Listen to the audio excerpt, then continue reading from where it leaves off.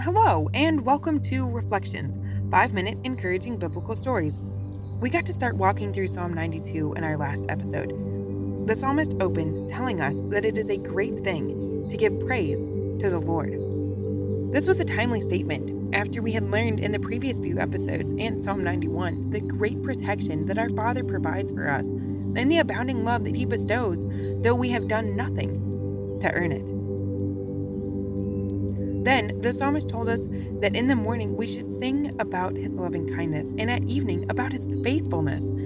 This led us to discuss how we are setting our brain to start the day and how we're ending it. There are tons of studies that will say that working out in the morning starts your body off on a good path in XYZ manner.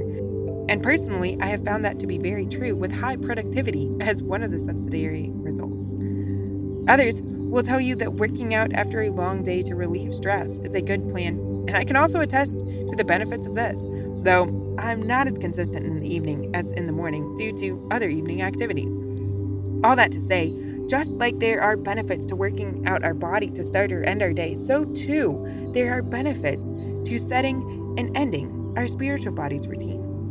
When we wake, are we reflecting and realizing, thanking God for His loving kindness to us and to our world? Then, when we are falling off to sleep, are we thanking and recognizing Him for His faithfulness to us throughout the day?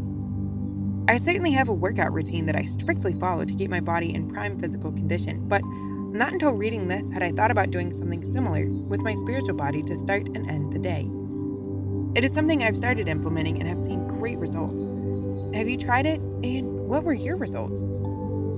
That was the main point from the last episode, though not the entirety of what we discussed, but instead of rehashing it all, let's see what new gems we can learn from Psalm 92 in this episode. Psalm 92:9, For lo, thine enemies, O Lord, for lo, thine enemies shall perish.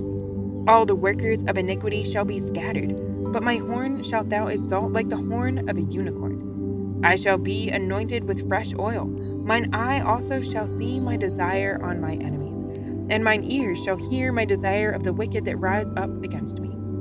The righteous shall flourish like the palm tree. He shall grow like a cedar in Lebanon. Those that be planted in the house of the Lord shall flourish in the courts of our God.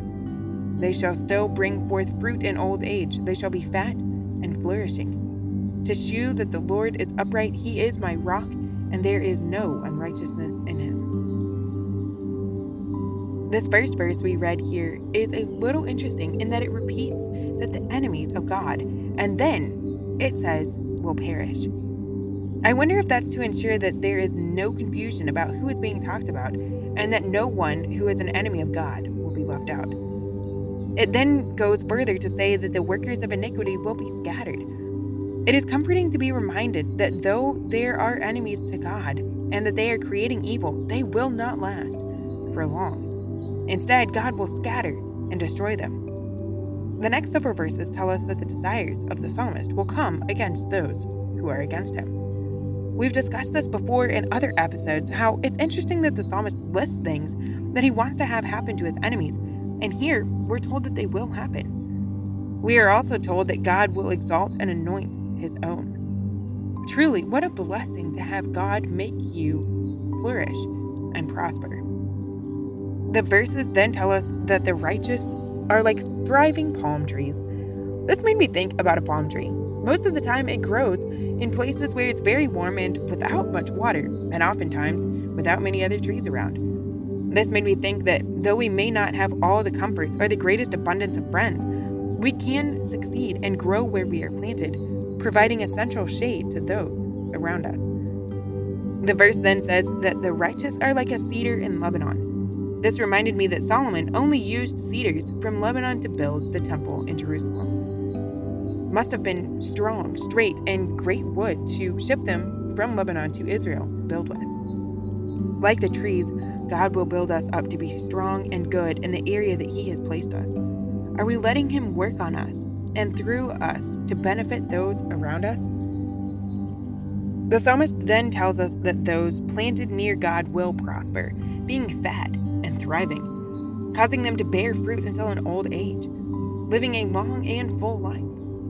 I'm not sure about you, but that certainly sounds like the life that I hope God allows me to have, and that others are able to be blessed for a long time through what God is doing in my life. The last verse of the psalm tells us that all these things are made possible to tell us and the world that God is our rock and that He is perfectly righteous. What an amazing legacy! Join me in the next episode to see what we can learn from Psalm 93.